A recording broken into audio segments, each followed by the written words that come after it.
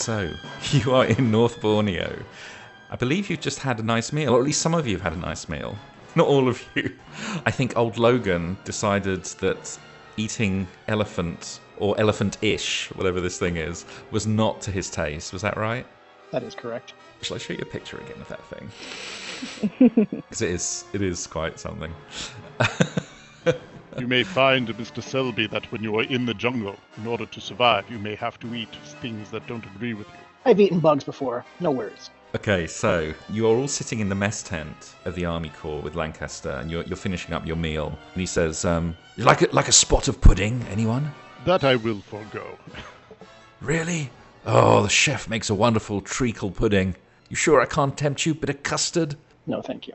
Treacle pudding, that sounds delicious. Are we going to do anything with my fumbled Cthulhu Mythos roll? I mean, I have to. I just thought it. No, I do want to do something with it, but I completely forgot that you'd done it. Let's leave that for a while. It doesn't have to happen immediately. Actually, I got this from the horse's mouth from one of the guys that wrote the 7th edition rules.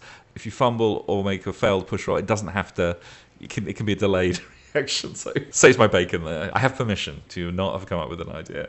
I mean, you can come up with an idea if you want. I mean, does anyone here have an idea what can happen to Richard with a fumbled Cthulhu Mythos roll? Anyone want to suggest something? Something really nasty? It's got to be nasty, of course. Her scale growth could be worse. Oh, yes. That's amazing. Yeah, perhaps it takes on a different quality considering the different sex of snake people that we are dealing with. Yeah. Stabbed in the back. Maybe what happens is they start creeping up your chest to your neck, and your friends suddenly realize that your scales are showing. Mr. Chesterton, perhaps you should cover up. Why? What's going on? Oh my goodness. He looks down and he sees this happening, and he's like, anybody got a scarf or something? Oh man. I never travel anywhere without my ascots. Here. And I will wrap it around my neck because I do not want to scare the locals. Yeah, and as a consequence of that, you're going to have to lose 5 points of appearance. So your appearance is going to go down to 45. Okay. You're still not as ugly as I am. I'm at 40, so. Even with your scales. Don't worry. Well, actually, no, you didn't have it, did you? It's only No, AP. I don't. Oh, no, you're fine. Should we make luck rolls as well? Oh, yes, please go ahead. Maybe these scales identify her as a rival, like an ally of the rival snake people. Not the inner night, the other one. The Yig one. Okay. Something else as well. As you're kind of covering up, Richard, and you're doing this, you realize when you look really closely at your hand and at your arm that these tiny, almost imperceptible scales are now actually covering most of your body. Now, this isn't like the big iridescent green scales that have been growing up your neck. It's like your skin has taken on this sort of platelety look, which is a little bit worrying, of course. Kind of like bird skin without the feathers. Yeah, something like that. But as you're prodding it, just to make sure, it's really interesting. It feels like your skin has got somehow tougher as a result of these scales. Maybe there's an upside to this. Well, I'm going to look really ugly, but maybe I'll have some armor. Yeah, I think I am going to make you make a sanity roll, though, for this. Yep, okay. For this realization. You lose 1 point, but you're fine. I mean, it's just like, interesting. My ophidiophobia is starting to act up. You make my skin crawl, sir. Yes. The way that this works when you have an underlying insanity, it doesn't really manifest unless you have a bout of madness. So you can roleplay it however you want, but it's not going to force you to do anything unpleasant to poor Richard. Okay. Well, just a couple of minutes later, the treacle puddings are brought out, and Lancaster leans in and he says, "Now, chap, I know I told you a little bit about what's been going on here, but look, let me give you the full picture, you see." And he unfurls a map, which I will show you. You can see that all, yeah? Mm-hmm. Yes. He says, "Well, look, we're here in the airstrip." He points to where you are. "We're here in the airstrip, you see, and with the army camp, and we've set up a quarantine, you see, here at the bottom of the mountain." And as he points to the farm and the survey camp, he sort of indicates, he points out of the tent up the mountain. You're basically at the bottom of this mountain, a very thickly forested mountain. And he said, "Look, we've set up a perimeter. Everyone on the other side, they are quarantined. They cannot leave the area. It's absolutely imperative. As I said, we've had a few little, unfortunate incidents with people that were trying to leave, if you understand what I'm saying. but needs must. Anyway, the survey camp, they're in the thick of it. You must have heard of them, the North Borneo Chartered Company, British Expeditionary Company. They're surveying for copper in the mountains. Apparently there's some very rich deposits. But unfortunately, the chaps there got caught in the middle of this mess. And they're all quarantined as well, along with some of the locals. A bunch of the locals are holed up at the farm, probably about 200 of them, put up a shanty town, and that's where some of our medical teams have gone. Some of the caduceus chaps are up there now. There may be a bit of trouble when you get up there. I've got to say, they aren't really happy about the situation, but what can we do? Got to deal with this in the right way, eh? Indeed, you are correct. Mr. Shapiro, what do you say to all this? Shapiro leans in and he says, yes, I mean, Sergeant Lancaster here is correct. Some of my colleagues are up there already, but so we need to get going, actually. Look, we got to get the equipment up there so we can start testing people to determine how to create a vaccine and a cure. And he's looking at Richard, who's got his treacle pudding with custard in front of him. You quite finished there, Richard? Oh, yeah, just, and he slurps the last of it out of the container. He says, yeah, I'm ready. I got all this going on. Nice treacle pudding to distract me, you know. He stands up and he says, okay, let's go then. He walks out of the mess hall and he's heading back towards the plane, obviously, to get some equipment. Lancaster says, listen, chaps, I'll lend you 2 armored cars. I think that'll be the best. Abdin here. Good old Abdin. He'll be your go-between if you need to deal with any of the locals. You know, as I said, not too happy. Maybe Abdin's smiling face will put a bit of a positive spin on things, eh? I don't know what kind of positive spin we can have right now, sir. Well, you know what? You know what they say, stiff upper lip, all that. He says, and he gives you a little salute. Good luck, chaps. There'll be a nice steak dinner waiting for you again when you get back. Can't wait for a bit more of that elephant. Then I guess you head out, yeah? Turn to the others. That's the British for you. Logan's just covering his eyes and just shaking his head as he walks away. Logan's just perpetually exasperated with everybody and everything. I love it. So you get outside, and actually Shapiro's been kind of waiting around. He's mopping his brow again. He says, oh, this detestable heat. I just can't bear it. How do you stand it? He says, looking at the three of you who are probably dealing quite fine with it, I imagine. I mean, I'm a ranger. I mean, I'm used to the jungle, so I guess you just get used to it after a while. Doesn't bother you. His face is glistening with sweat. He's clearly not a very fit man, but yeah, he like mops his brow and says, now listen, what I said earlier about the communicability, the contagiousness of this, I wasn't entirely being straight with you. No, please, don't worry. We're outside the quarantine zone, we're fine. I just didn't want to alarm you, but this stuff is highly contagious. We cannot drink or eat anything once we go into the quarantine zone, except what we take with us. We have to take our own water and our own food. This yellow death, if it is the virulent strain, it can get passed through food, through water, touch, as well as airborne. It's a horrendous disease. So we have to be very careful when we go into the quarantine zone. If you see anyone with any obvious symptoms, just stay back. Where are the gas masks? He said, well, I didn't bring any. I brought these medical masks, but, I mean, as long as you don't touch them or breathe in, I mean, these should be fine. And this just reiterates my point when you guys ate that elephant thing. Do you have any idea where it even came from? He looks at you and he goes, well, I assumed they... You know what they say about assuming, right? All of these assumptions, Mr. Shapiro, make me wonder why Caduceus leaves you in charge of anything. He says, I'll have you know, I am a veteran of 5 expeditions, and I haven't failed yet. He says, bridling. Not for want of trying. He says, well, Bolivia went fine, didn't it? Oh, yeah. You were barely involved. Well, you know, someone has to stay back and handle the communications. Oh, yeah, we just, almost got eaten by a giant mollusk, and then we all got some weird snake disease. Yeah, we're great. Hang on. Yes.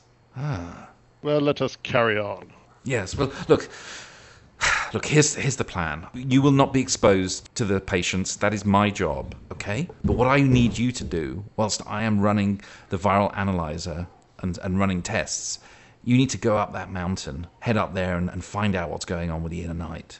Maybe the people in the survey camp might know. It might be elsewhere. That there's bound to be some evidence somewhere of what they've been doing. If they planted this disease, there must be. Someone might have seen something. Someone might have heard something.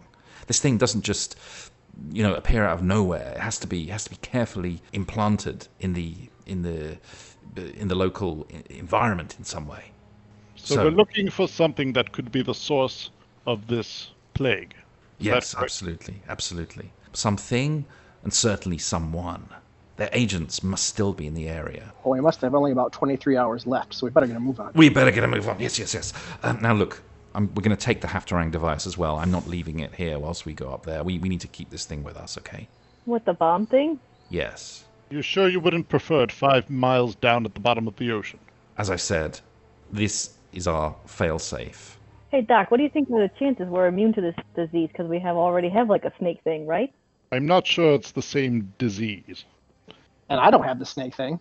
Well, join the club, Mr. Selby. It's all the rage. I think I'll pass, thanks. Green isn't exactly my color. Okay, so you jump in the armoured car. You've actually got a couple of them. So all the heavy boxes are loaded onto one of them, the Haftarang device, the viral analyzer, and a driver takes that up ahead of you.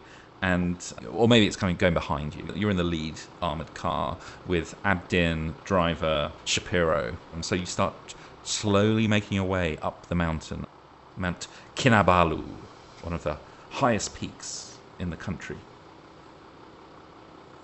So you start chugging the way up, and Abdin is looking a little bit maybe a little bit anxious, a little bit excited, and he says to you, "Oh, my friends, it's pretty bad up there. You better be ready for it." I beg your pardon, sir?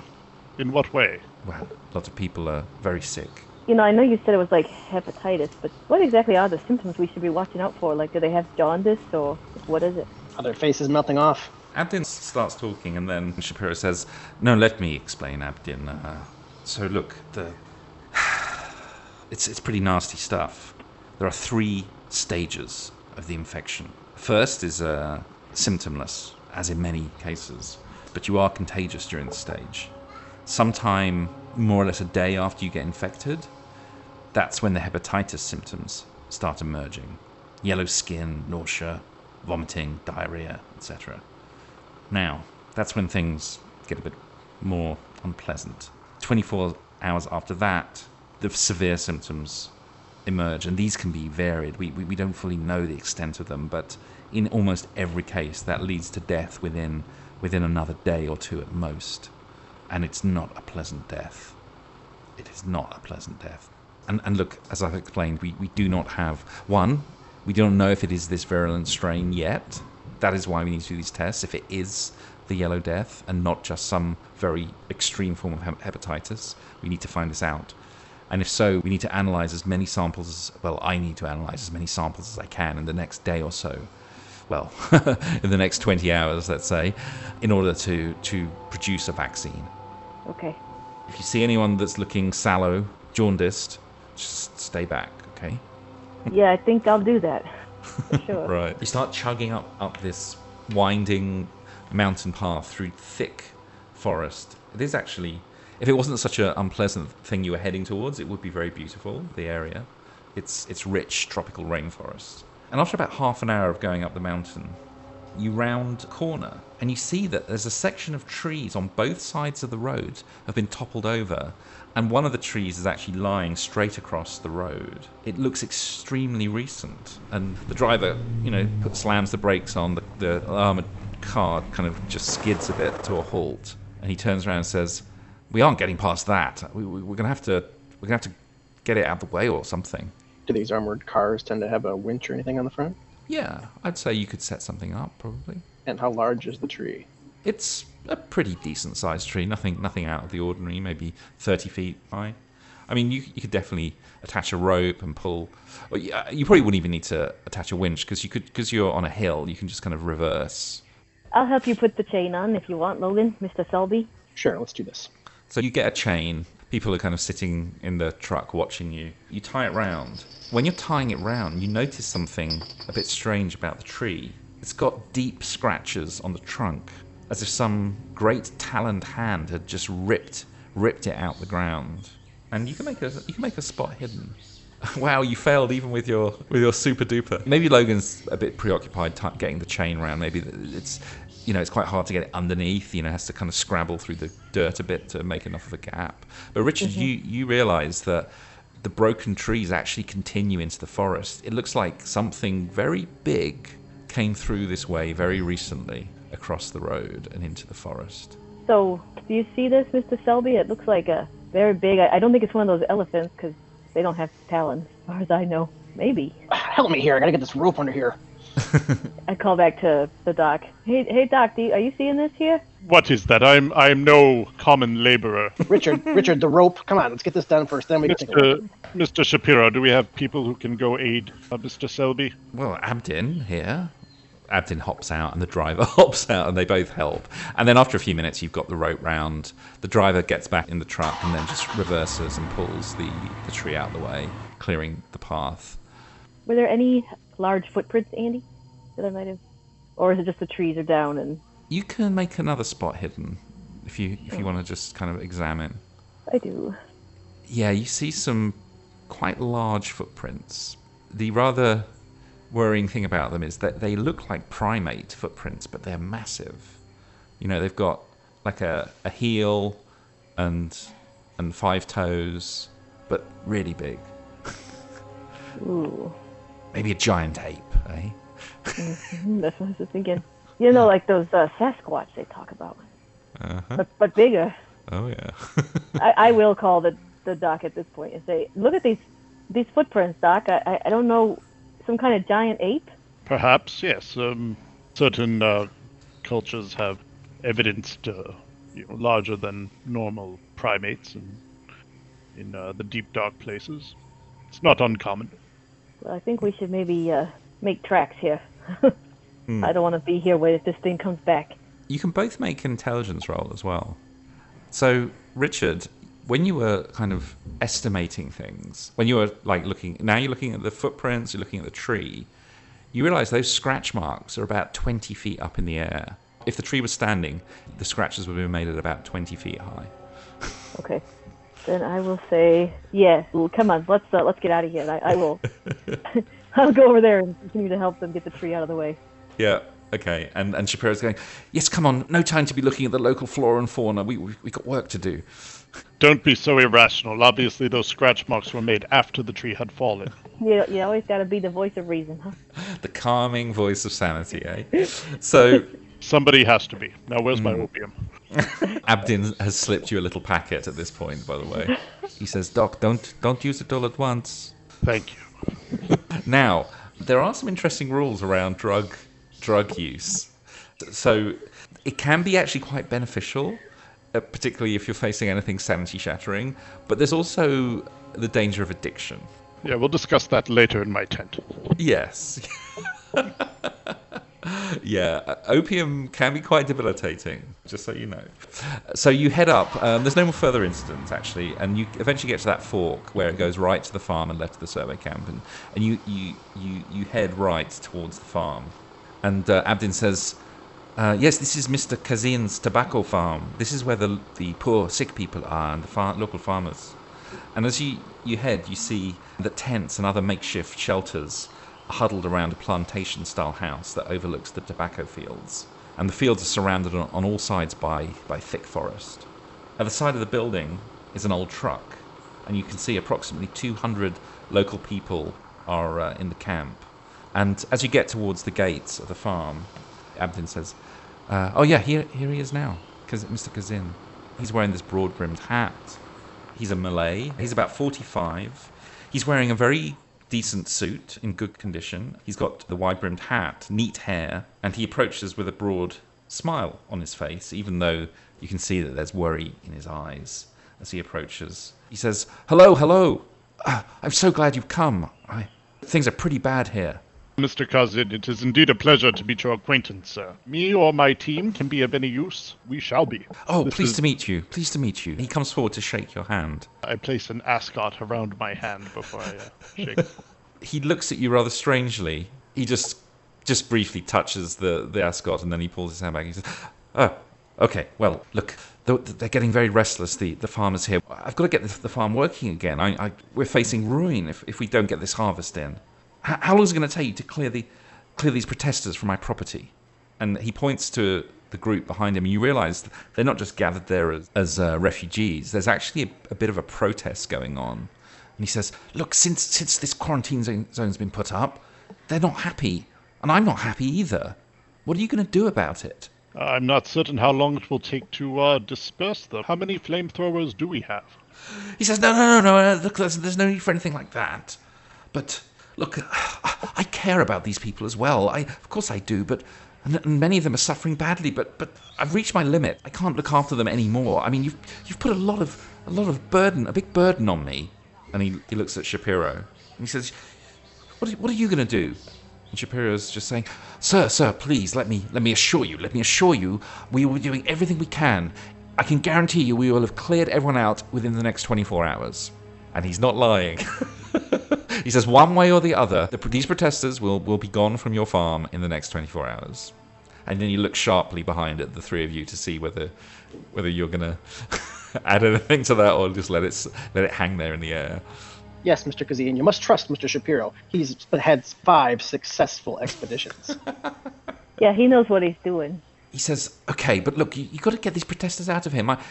My workers are at much greater risk now since you've put them in this shanty town here. I don't know, the British government. And Shapiro says, it's not the British government, it's the North Borneo Chartered Company. Please get your facts straight. I share your frustration, sir. And Kazin says, well, look, I suppose you'd better set up. The medical tents are there to the south.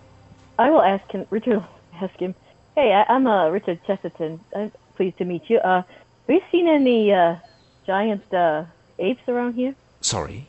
Well, we passed a really strange scene on the way here with these big footprints. And back in the States, we have legend of like a giant ape man. Just wondering if you guys see anything like that around here. Oh, that sounds like just local folk tales. The nonsense that these farmers believe. Oh, yes, there's all kinds of stories about monsters and strange creatures in the mountains. That's all nonsense, of course. Of course it is. And Kazin says, well, look, you set up in the tents and let me know how progress is going. And then he heads back towards the main house. So Shapiro says, come on, let's get this stuff set up.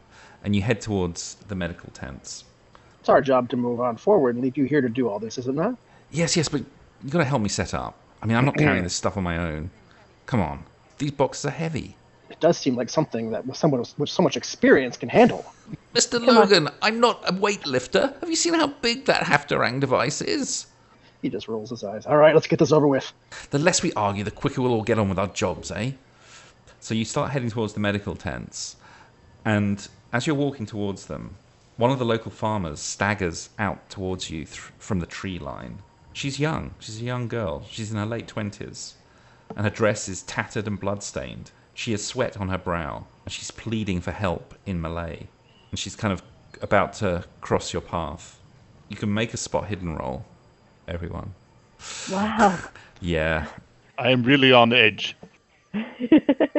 As she's staggering forwards, you see that she has these huge yellow buboes in her armpits and inner thighs. And you can see them through the tattered clothing. And she continues towards you. Get back, What are you get back, doing? quick!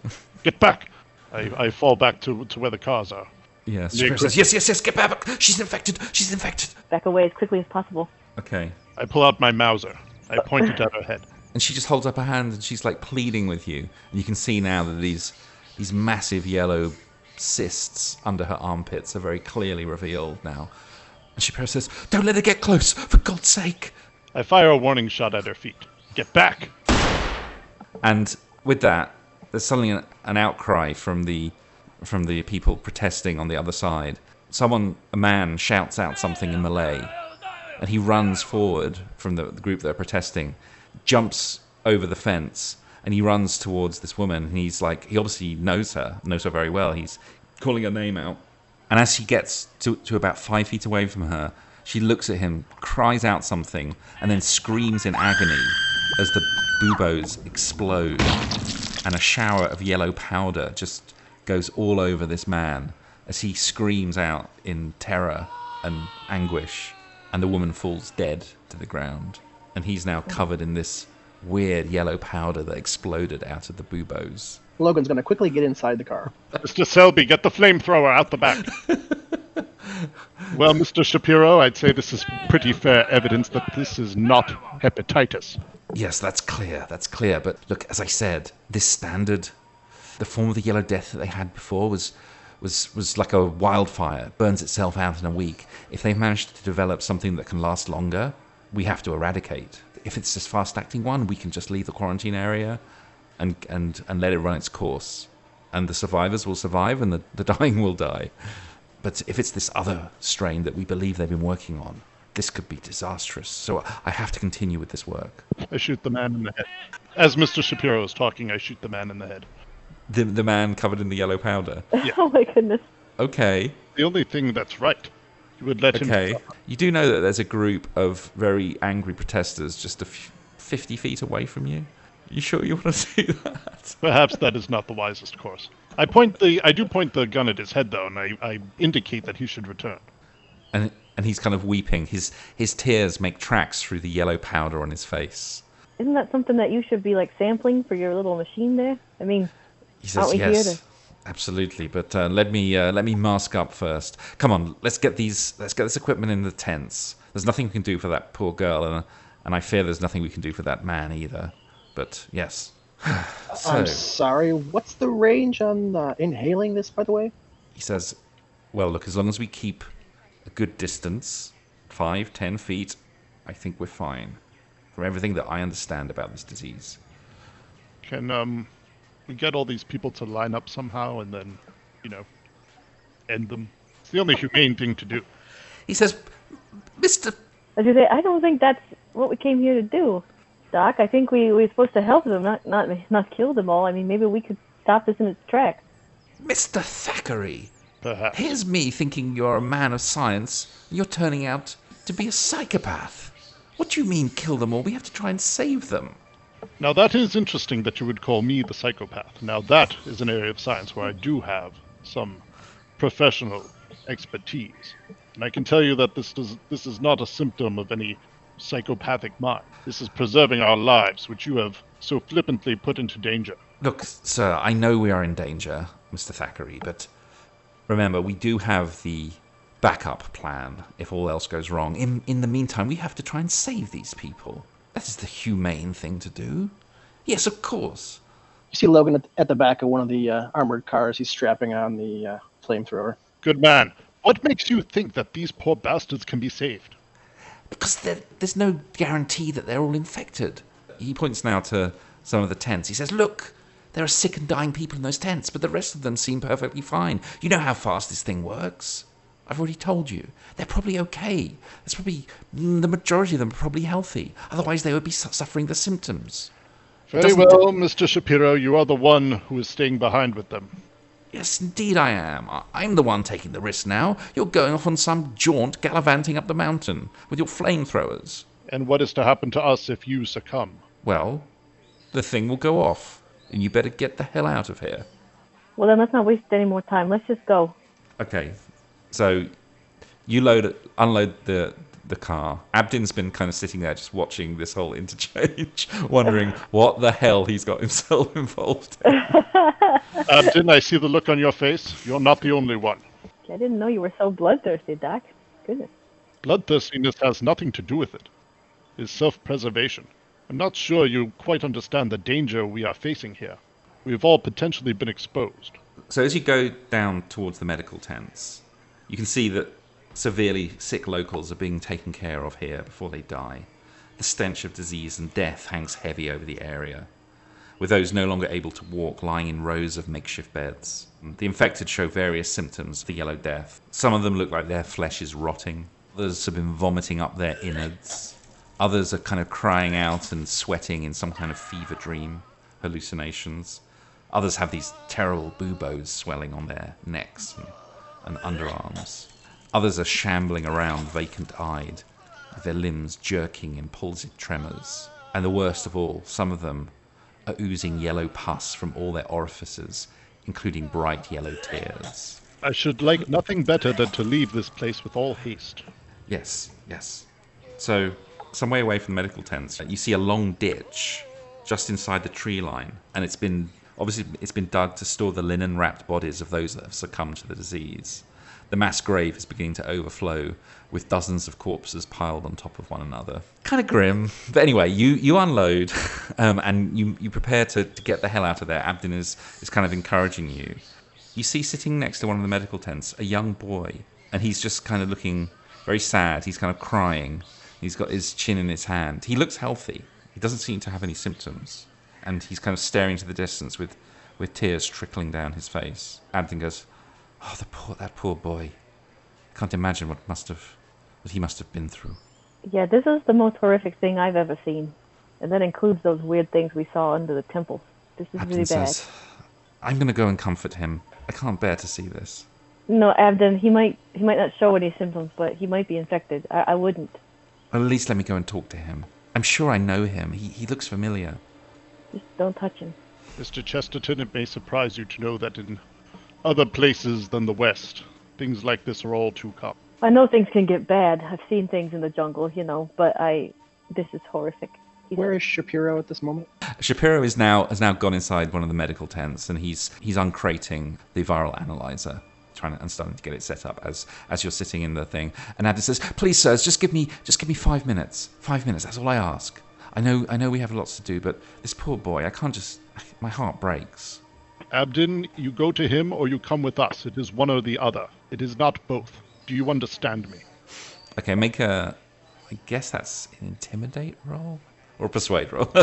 Okay, yeah, I guess it was somewhere in between. It was like a persuimidate. That's a new skill I'm adding. Okay, I suppose I am paid to be with you, but do you not have any kindness in your heart, sir? Kindness will be saved for when we save these poor bastards, not for when they are potentially killing us. Okay, so you see Shapiro standing at the doorway to the tent as you chug off, and he gives you a little wave and then heads back inside. You think he's looking. He's got a grim expression on his face, but he looks determined. That's more like it. Okay, so you then head up towards the junction again, and as you get near to the survey camp, you see that there's a group of protesters, and they've blocked the dirt track to the camp, while others stand alongside the chain link fence, which has been established around the camp's perimeter. Some of the protesters in front of the perimeter are definitely showing some signs of that second stage infection. And you see beyond the chain link fence, the camp is a series of temporary huts constructed in a horseshoe formation. There's a couple of Model A trucks, and there's a bunch of members from the survey team going about their business. There's a couple of guards on the front gate armed with rifles, and they seem a bit nervous with all these protesters who have gathered in front of the gates. What are you going to do? You're probably about 50, 60 feet back at this point, but between you and the survey camp, there's a bunch of probably infected protesters. Logan turns to his two companions and he says to them, "Do you guys really feel like Caduceus is even up to this task?" Whether they are or they are not, we are here now and must make do. Abdin, come here. Listen to me very carefully. Yes, sir. I want you to get the attention of those men who are blocking the road. I want you to tell them that Mr. Kazin has free food and medical supplies back up at the house. Okay, I'll try, sir, but they seem very angry. I think they want something more than a bit of food. Tell them he will address their anger directly. Okay, I'll give it a go, sir. I can't promise. I'll give it a go. He jumps out, and he walks over and he starts shouting something in Malay to the group. He holds his hands up and he's like clapping them and he's shouting at them, and you see him go over. Let's see what he does. He needs to roll 70 to... Oh!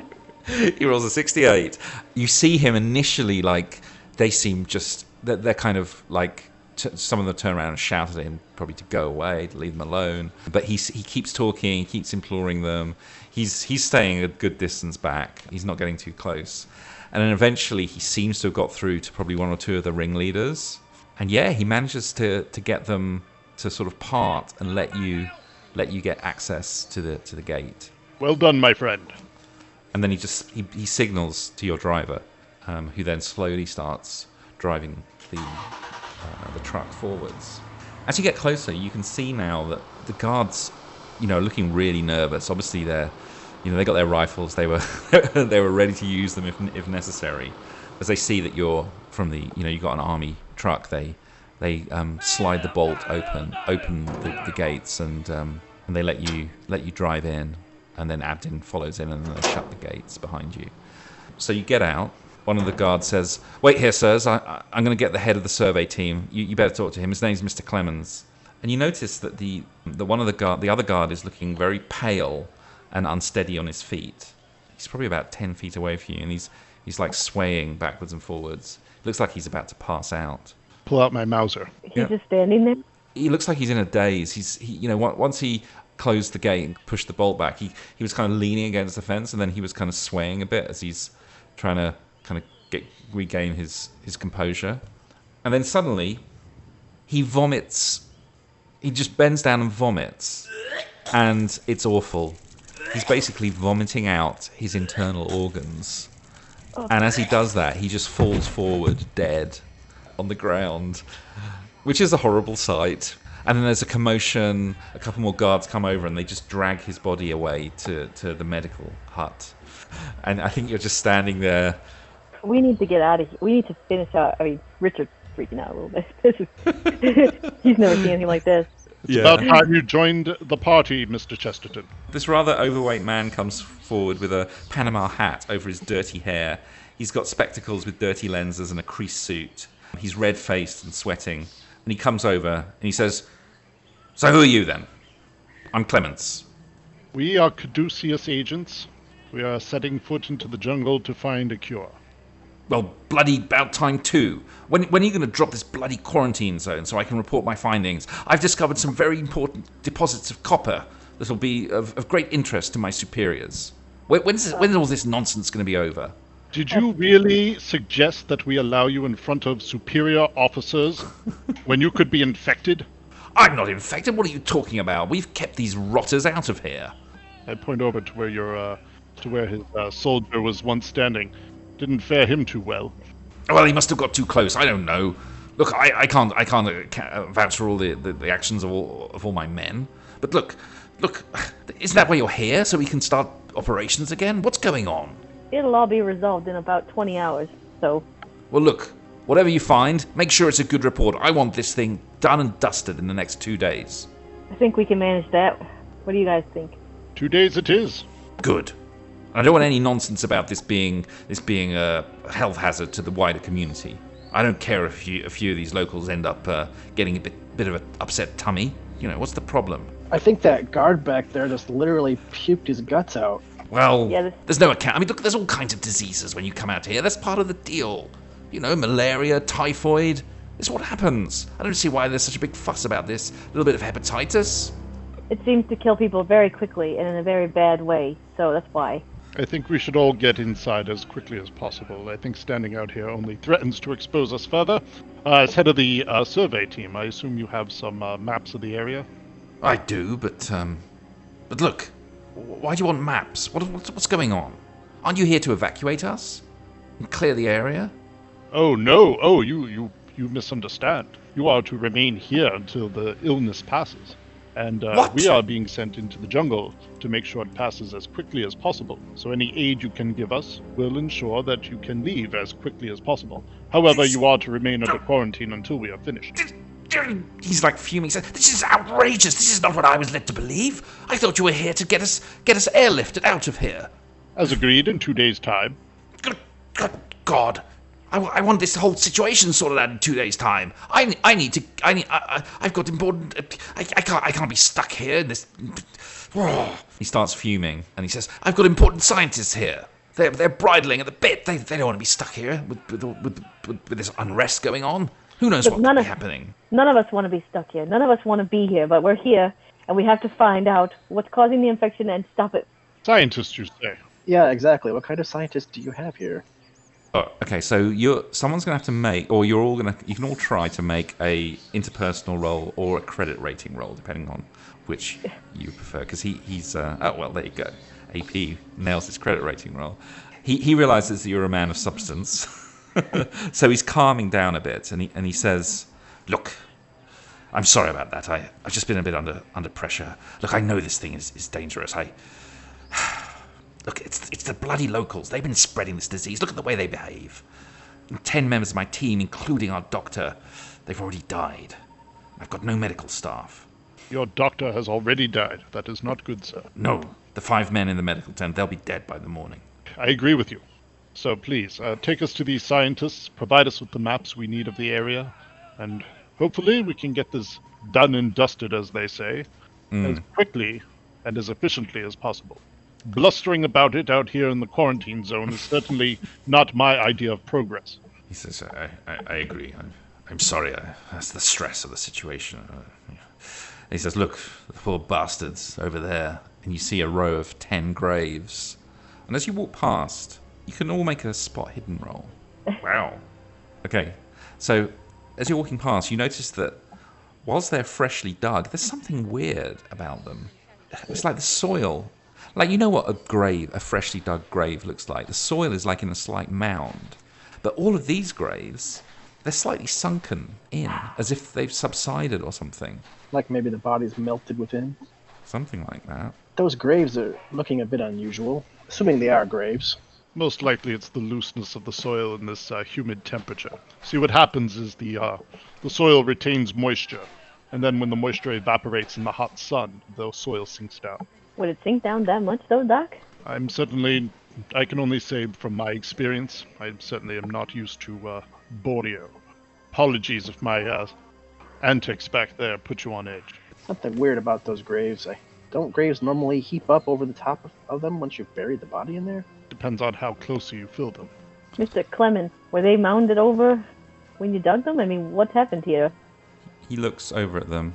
He says, oh, that's rather odd. Now you come to mention it, yes, that's... No, they must have subsided or sunk down.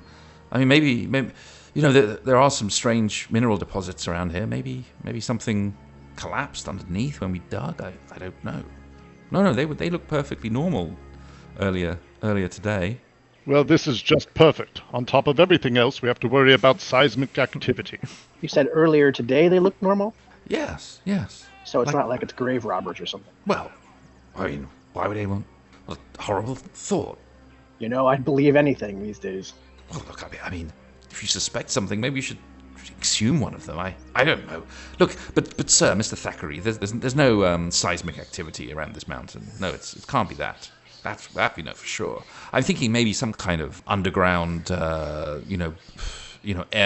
pocket or something that we disturbed when we were digging.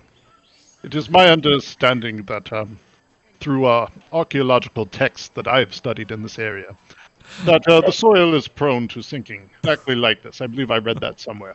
Maybe so. That must be the reason. Right, so I would like to talk to whatever scientists they have on hand. You know, I asked them to provide maps of the area. Perhaps Okay. there is something that would jump out at us. And, you know, I want to question the scientists as to what they've encountered. Hey, Mr. Clemens, maybe you could have somebody exhume one of those bodies and see what's happened. You're playing with fire, sir. Hey, I'm not doing it. Somebody else is going to do the work. What are you going to do with that body after you've brought it up? Just want to see what's happened under there. Well, don't get within 30 feet of it. One of the surveyors is brought over to talk to you, AP, and he comes over, and he's looking really dishevelled and tired, he's unshaven, and he says, "What can I do for you, sir?" So we are here from Caduceus to locate the precise source of this disease. Best guesses, having been in this area, can you tell me when and where this disease first manifested? Well, it's obvious. It started down there in the farm. Oh, That's where the first cases were spotted. I see. And did anybody new arrive in town in that time period? Have you Well, kept a census? No. We don't interact with them. Why do you think we got this chain link fence? The people on the farm that came down with it first, where were they working exactly? Well, they were working in the fields, in tobacco fields, and some of them are small holders in the grasslands, south of the farm. They were all rounded up and, you know, kept in that shanty town. Mr. Kazin, he argued bitterly against it, but it was the only thing to do. We couldn't let them just stay where they were. They could just drift off into the forest, and then God knows what would happen. Mr. Clemens mentioned copper deposits. Have there been any mining activities? Oh, yes, further up the mountain. Have those mining activities coincided at all with the outbreak? Well, we've been... No, not at all. Not at all. We've been here for months. Yes, look, I don't know. A new seam was found maybe a few days before the outbreak, but, we find seams all the time. I can't see how that could have had anything to do with it. For the lack of any other answers, perhaps that is a good place to start. Do you have a guide or a map who can take us to that exact vein? Certainly, he gets out a little OS map. It's up here. You need to go through the forest.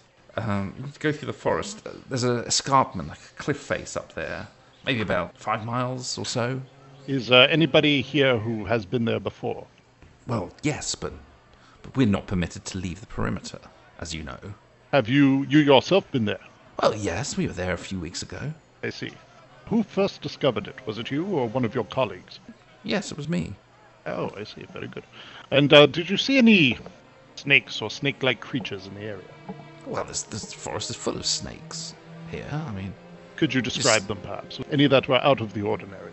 Well, if you call a 30-foot-long boa constrictor ordinary, I suppose no, nothing out of the ordinary. You know what? Some of these locals have been saying some strange things about monsters or something. I don't know. We haven't been outside the perimeter in the last since the quarantine was put in place, but some of these chaps on the other side have said they've, I don't know, like heard things in the forest. I don't know. Sounds like a load of old nonsense. Like what kind of thing? Oh, I don't know. I didn't speak Malay. You have to speak to them about it. Abdin, do you know what he's talking about? Abdin looks at you and says, "Sir, the mountain has all kinds of mysteries about it. But I'm not local, so I only come here occasionally. We should go and talk to some of them." Well, I hesitate to do that, but do we have any locals who work here in the camp? No, they're all kept outside the perimeter. This is purely the North Borneo Chartered Company employees. Now, Logan, you were curious about the graves, weren't you? Yeah, I wanted Clemens to get somebody to dig it up and take a look at it. Okay, you're going to have to persuade Clemens to do that. He's not going to go disinterring graves unless you can persuade him. All right, persuade. Would you like me to have a chat with him? I feel like I have intimidate. All right, so you see Clemens, and he's kind of talking to some of his men over by one of the planning operations tents. What do you do? Logan says to Clemens, "Good God, man, get somebody over there to dig up those graves and see what's going on. They could be leaking into the water or something." What's this all about? This is outrageous. I'm not going to go digging up some graves. Do you want to spend some luck on that? Yeah, I'll do it. Let's see. So it's Okay. going to be, what, 14? 14 luck. And he's like, "Well, look, this is all highly irregular. I'm going to report this to my superiors at the end. You do know this. This will go in Do the you want full to find out what's going on or not? Okay. God damn it, man." And he says, "You two, go and dig up that last one there." And they look really just very, very unhappy about this. And one of them's muttering, "I'm not going up. Bloody hell, I'm not digging up old Barry. God's sake." So they head over with their shovels. Mr. Selby, you risk infecting those two soldiers there. Yes, well, sometimes you have to, risk one to save many, right? There's always casualties in any war. I don't care for the British as much as the next Malay, but that's a bit extreme, sir. Says the guy that pulls out his gun every 5 seconds. So they start digging, dig, and after about 5 minutes, one of them's like, "What a bleeding hell!" And he's like digging a bit more. "Here, Mr. Clemens, there's a fucking hole." Clemens says, "I know there's a hole. You've just dug it." And he says, "No. Look, there's a bleeding hole going down in the ground. There's no body." And Clemens says, "Don't be ridiculous, man. You're digging in the wrong place." And he goes striding over, and he just looks down, and he's like, and then he goes silent. And he's going, and then he says, "Good God, what on earth is going on here?" Do we have any flares or anything like that? Sure, you got whatever equipment you want. So Logan would grab a flare and walk over there and maybe drop a flare down the hole. Okay, well, when you get there, you see that they've dug up most of it. There's no sign of a body, and there is a strange tunnel leading into the grave about 6 feet down, and it appears to continue into the earth, sort of heading eastwards towards the forest. Is there any smell or anything like that you'd expect? So you're going over as well? Oh yeah, I would. Okay. So you kind of so Richard, you poke your head over, have a quick sniff.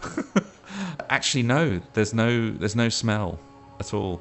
I mean, you'd think there would be, if there was a body, you'd think there'd be a smell. What on earth is this? I mean, where's the bodies gone? Quickly, but dig up the next one. Can we see the bottom of the hole? Yeah. I mean, you can see the bottom of the grave, but the tunnel goes laterally. It doesn't go down. It looks like someone has tunneled underneath the earth and stolen the body, is basically what this looks like. Mr. Selby, do you see any yellow dust down there? No dust. Just soil. Just thick, rich, dark soil. I don't see any at the moment. So the two men start digging the next one, and after a couple of minutes, the soil just collapses down, and one of them says, "Fucking hell, this one's the same." And Clemens goes, "What is going on here? Which of you talked about grave robbers? What on earth? What do you know? What's going on?" Just a wild guess, sir. Well, your wild guess seems uncannily accurate. What do you know about grave robbing? Why would anyone take a diseased corpse? Your guess is as good as mine, Mr. Clemens. Well, look, this is highly irregular. I'm gonna go. I'm gonna go and radio back to base. I'm making an official complaint about what's been going on here. This is just not on. And he stomps off. Well, it looks like we might be doing some exploring of some underground tunnels again. You want to go spelunking in the grave? I mean, geez, Mr. Selby, I don't know about that. This seems to be the best lead we have at the moment. What time of day is it? It's just after lunchtime. So it's like T minus, let's say, 20 hours at this point. You've still got 20 hours after everything you've done today before the Haftarang device goes off. If you guys want to stay here, I'll be more than happy to climb into this hole and take a look. I mean, I'll go with you. I mean, how big a tunnel is it? I mean, is it something that two people could walk down side by side? Can we even stand up? No, it's a tight squeeze. If you're got a big build, it's a tight squeeze to get through. It looks like it might be a bit snug. Yes, indeed. It's going to be, if you're claustrophobic at all, it's probably going to be a little bit... Well, my size is 80, so I'm assuming I won't fit. No, you can. I mean, you can get down it. It's just, as I said, it's a tight squeeze. Well, Logan will jump into the hole and take his flashlight, and he'll shine it into the tunnel and see if he can see anything in the tunnel. It just goes on. Clearly, it's going out under the perimeter of the survey camp. I pack some the opium into my pipe, and I say, "I'll be along. Give me a few minutes." So Logan will say, "Oh, the hell with it," and he'll climb into the hole. Okay. And Richard will go too. He wants to be brave. So. Okay, so it is an unpleasant work crawling through this tunnel because it's so tight and dark. But it seems to have been well constructed. It's like the occasional bit of dirt kind of drops down from the roof of the tunnel as you're crawling along it. But it's well packed. It's not, you don't think there's any danger at collapsing or anything. Mr. Chesterton, don't be surprised if we run into mole people. AP, are you waiting there for them to come back, or what are you doing? I'm standing at the edge of the grave, smoking my pipe. Smoking your pipe. Good time to be doing it. After 20 minutes or so, I joined them. So you estimate you get something like 20, 30 yards past the perimeter, and then the tunnel just rises up and opens out into the forest, and it emerges. And when you get out, you can both make a spot hidden roll. So you see some unusual footprints leading from the tunnel into the forest. The tracks are... The best thing you could describe them like is goat-like. They're like goat's feet. You know what a goat's foot is like. It's not a cloven hoof, but it's got like those three, the large toe and the smaller ones. These are a little bit strange because they're much bigger than a goat's. They're about 5 to 8 inches across. I swear to God, if we run into a minotaur. You've been reading too many comic books. And they're leading off into the forest. That was a long flight, So we have to decide if we're going to go back and tell the doc. what you Well, see here. you're only on the edge of the forest. You could just walk back a few yards and you'd see him on the other side of the fence. I'll stay here and look around some more, Richard. Why don't you go tell the doc? Okay, I'll go back. Okay. We found some weird tracks, Doc. I think we need to explore a little more, leading away from the hole. Very well. I shall be there presently. I just stick my pipe in my mouth and crawl out and follow them along. For a period of time, you are going to have some kind of protection against insanity, but then you will become very soporific. Not comatose, but you're going to be like fucked up on opium, basically. Plus, every time you take it, there's a chance you get addicted as well, which means that obviously you will need to continue taking it. There's some positives, some negatives. So, unseen, unbidden, you crawl through the tunnel, and then you're all out in this thick forest. They head north into the thick, dense forest. So, I would say we have to follow them. Agreed. And Logan will draw his sword. mm-hmm. Yeah, I'd have my machete to just, because we might have overgrowth or undergrowth and stuff like that to hack through. And I have my walking stick out as usual. It's very dense jungle. And as you sort of start going through, you definitely get a very strong smell of... Initially, it smells very sweet, like really ripe fruit, just wafts over you as you start walking. And then you realize, like really ripe fruit. But then you realize it's got this undercurrent of rottenness, like it's overripe. You know that smell when fruit has just been ripening for too long? And it just wafts over with increasing frequency the further north you get for the first hour that you're striking north. Like, you're starting to see some of this fruit, like lying on the ground and hanging from the trees. Granted, none of you have been to Borneo before, but these are fruits you've never seen, let alone even heard of. They're in the most bizarre shapes and colours, like really intense, iridescent, multicolored, with strange fronds. Some of them have got bluish leaves coming off them, which is not. There's no blue leaves in nature, really. And they're dripping these weird iridescent nectars, and they give off this incredibly powerful smell. Do any of you have any Cthulhu mythos? Yes, I do. Even though I fumbled it, I do have it. You 20. do. Do you want to make a Cthulhu mythos roll? Yes. Professor, do you want to spend 6 luck? Oh, yes. That's it? Yeah, why not? Yeah. So, maybe from some of the readings of the Nakal books. It's the opium. It's the opium. Maybe you even saw a sketch or something. These fruits don't come from Earth. They come from a place called the Dreamlands. I do not think these fruits are of this earth. I dreamt these fruits. You dreamt them? Indeed.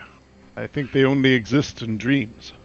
Funny you say that. Remember those bird things that took down the airplane? Those are from Dreamland as well. And yet, dreams pave the way for life, and they determine you without you understanding their language. And you now know for sure, AP, that you have entered the Dreamlands forest. My friends, we have left the waking world. We no longer stand on solid earth. It seems like this is not complete, that there are just these elements, these individual trees, individual fruits. The rest looks like normal jungle. Maybe it's just an incursion of some kind. That's what you're thinking, AP. It's just your opium talking. I don't know if it is just me, but you seem to be here with me. Well, These we all lands- see it. This is both Borneo and not Borneo. I would keep your weapons ready. Okay.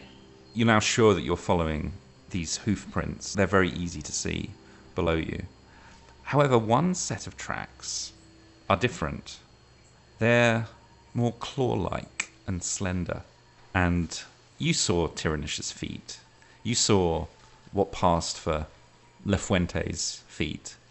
These are obviously Serpent person tracks that you're seeing. Chesterton, have you not kissed these feet before? I didn't kiss the feet, no. But they're definitely serpent people. Serpent men. Or women, I suppose. Tracks. I think we might be on the right track, though, to finding our source. I check and clean my Tommy gun. And in the gloom ahead, a faint blue-green glow can be seen from mosses creeping up oddly shaped trees and from strange plants in the undergrowth.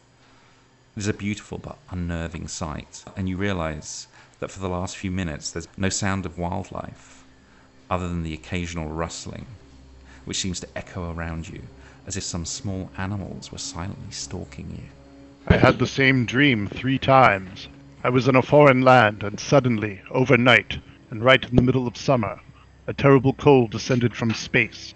All seas and rivers were locked in ice. Every green living thing had frozen. So is my blood now.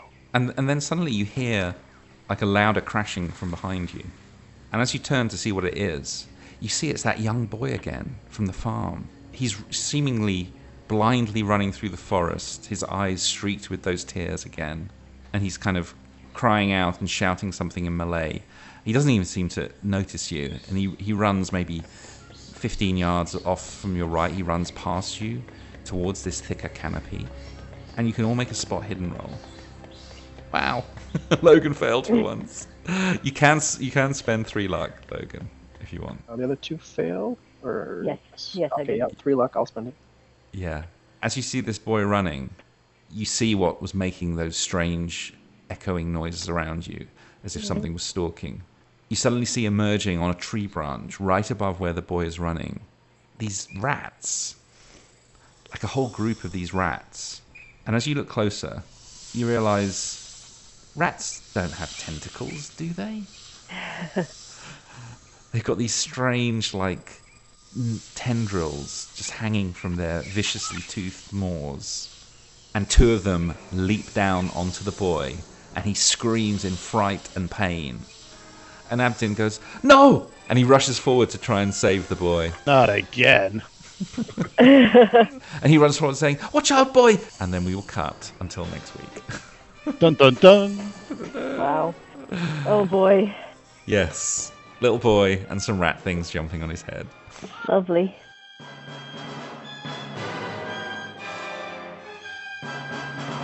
It's thank you time again. So first of all, thanks to Gregory Moore, who is our latest Patreon backer, and he has joined at the $5 level. Thanks so much, Gregory. We are ever so grateful for you backing the show, and we hope you continue to enjoy all the content that we put out and all the bonus episodes, because at the $5 level you get the bonus episodes. Come on everyone, you know you want it. Thank you, as usual, to Sirenscape for providing the amazing sound beds, sound effects, and music for the podcast. Also, of course, this podcast, it would exist, but it wouldn't have the same joy and energy it does have if it wasn't for the Patreon backers. I love you all. I thank you all. You make my day, my month, my year. And at whatever level you're backing, I'm just so, so grateful. And thank you for helping us keep going. If you want to show your support for the show, please go to patreon.com/grizzlypeaks, where you can join at a variety of levels, some of which will get you some really nice goodies, like getting to play in one of our exclusive Patreon backer-only games. That should be fun. I know it is. We've done one already, and it was awesome. But if your wallet can't quite stretch to reaching the Grizzly Peak, as we call it, the $20 a month level, at the $5 a month level, you get access to exclusive Patreon-only shows. There's one released every month, and so far they've been quite special. So, yeah, $5 a month gets you that. At $3 a month, you get early access to the regular show.